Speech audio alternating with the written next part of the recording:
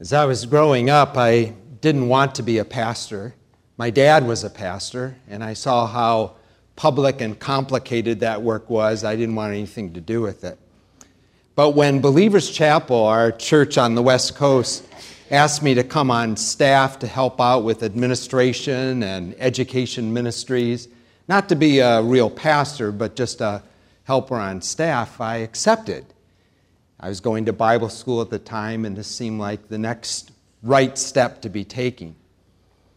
Within weeks, the teaching leader, elder of our church, person whose ministry I emulated and wanted to get closer to and watch more closely, ran off with a young woman in the church, single woman, and left his family, his wife and 4 kids, and all of a sudden we were reeling. Not only were we a young church, but we were a church that put families and strong families at the forefront of our ministry, and this just was a blow to the gut. It was also a blow for me because I had hoped to spend time with this man. I wanted to be like him. Oops, not completely, like him. The other paid staff person, Ed, stepped into Don's place and brought real stability to the preaching, teaching ministry of the church. And things not only survived, but we actually started to thrive as a congregation, drawing over 400 people on a Sunday morning in a pretty tough environment there in Southern California. And it was then that Ed thought that it would be better for him if he wasn't strapped in more of a shared leadership structure that we had at Believers Chapel. And he went across town and started a church of his own. Took a lot of the people, and this second blow, Believers Chapel never recovered from. I stayed in the position on staff, tried to bring others around me, but saw that things were going down in attendance, and after about a year, we decided to close that church down. Christ Church was bigger than Believers Chapel, but it was tough. We met for the last time with over 100 people. That's bigger than the average church in America. 100 people were there for our final gathering, but we were so bummed out and grieved and upset about these many blows we'd experienced that we just couldn't see ourselves going on. I tried my best to encourage the church from God's Word and just being there with them. But on Tuesday, my best friend came up to me and he said, "Paul, why couldn't you cry with us?" And I remember thinking then, why couldn't I cry with the church as we shut it all down? Why couldn't I cry with those people? I was so busy. I was scrambling to survive and do the best I could with putting in the ground the first church I ever served. And I was so busy wanting to encourage the other people that I wasn't in touch with my own great loss and had not really grieved personally. Paul, why couldn't you cry with us? That question has stayed with me through the years.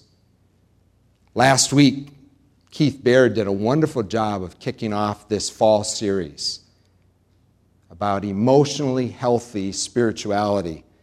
Did a masterful job of drawing on 30 years of psychological experience, not only training, but leading a full-service Christian counseling center, and left us with a wonderful sermon. Not recorded in podcast, but available. If you missed it, there's a manuscript in the church office that you can access. A couple of his main points were that our emotions should match our circumstances, and it's okay to lean into those.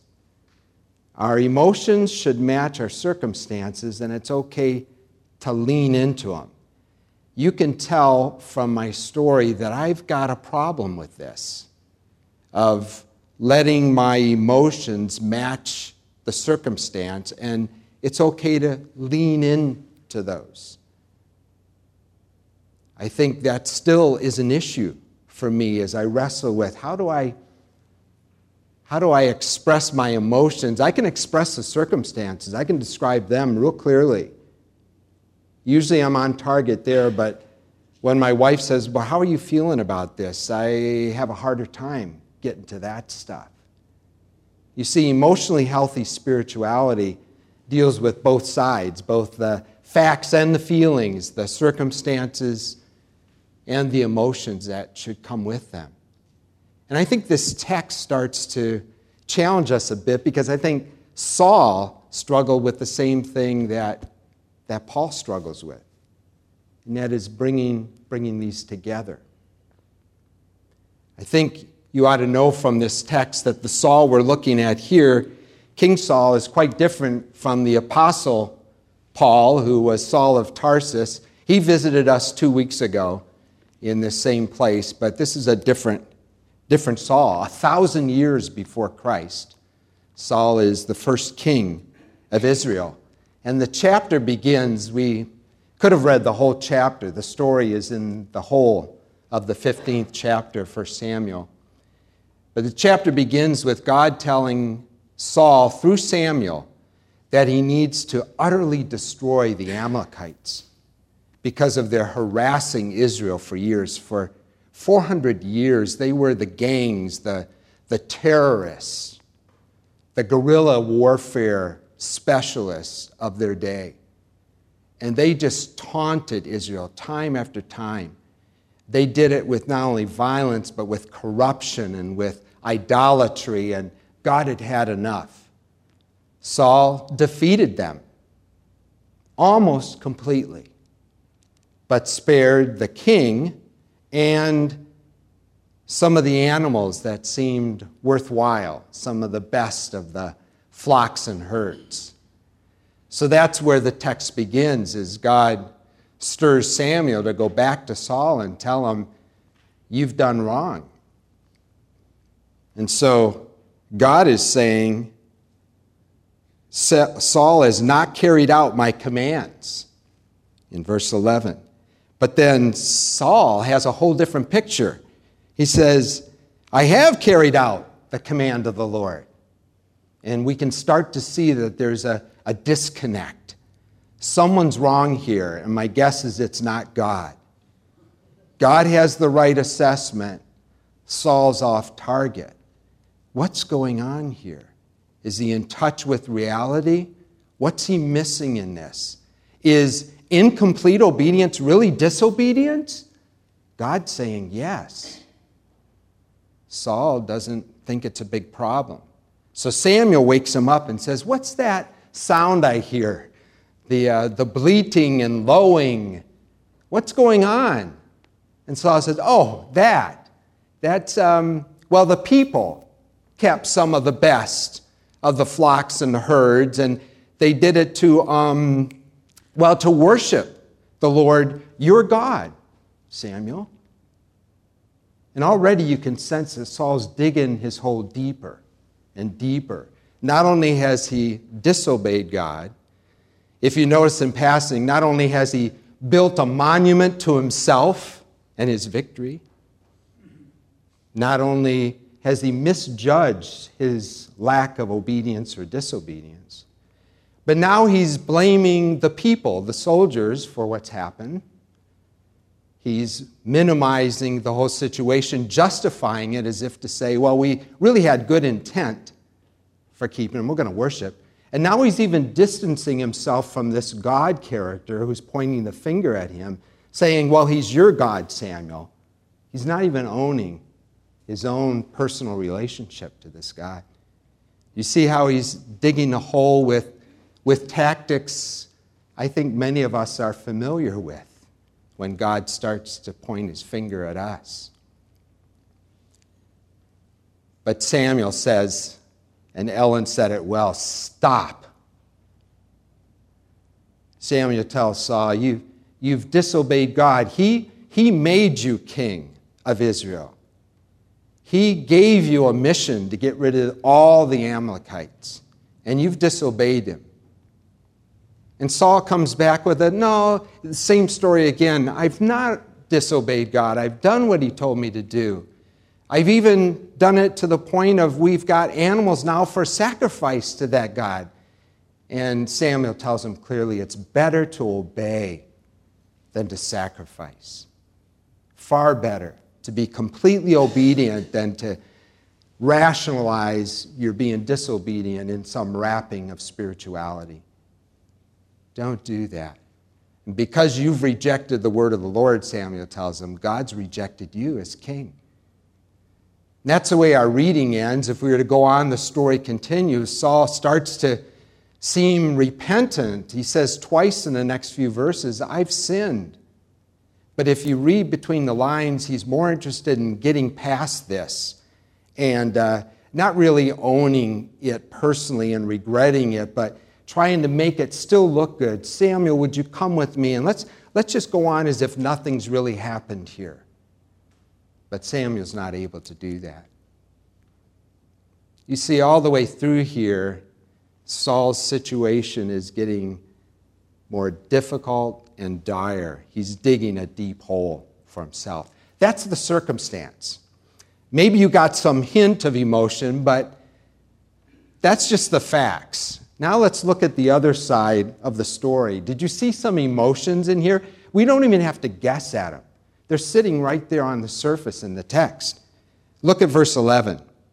Maybe the word doesn't catch it real well, but when God says, I regret that I made Saul king, that regret is one of deep sorrow, sadness, personal pain. Just like when God regretted in Genesis 6 that he had made humankind and he needed to start all over again. It was a sad, sorrowful, deeply painful regret. I had hoped for better, and look what's happened. Oh, hope's dashed. It's that kind of sorrow that God's expressing in these words. There's a tear in his eye.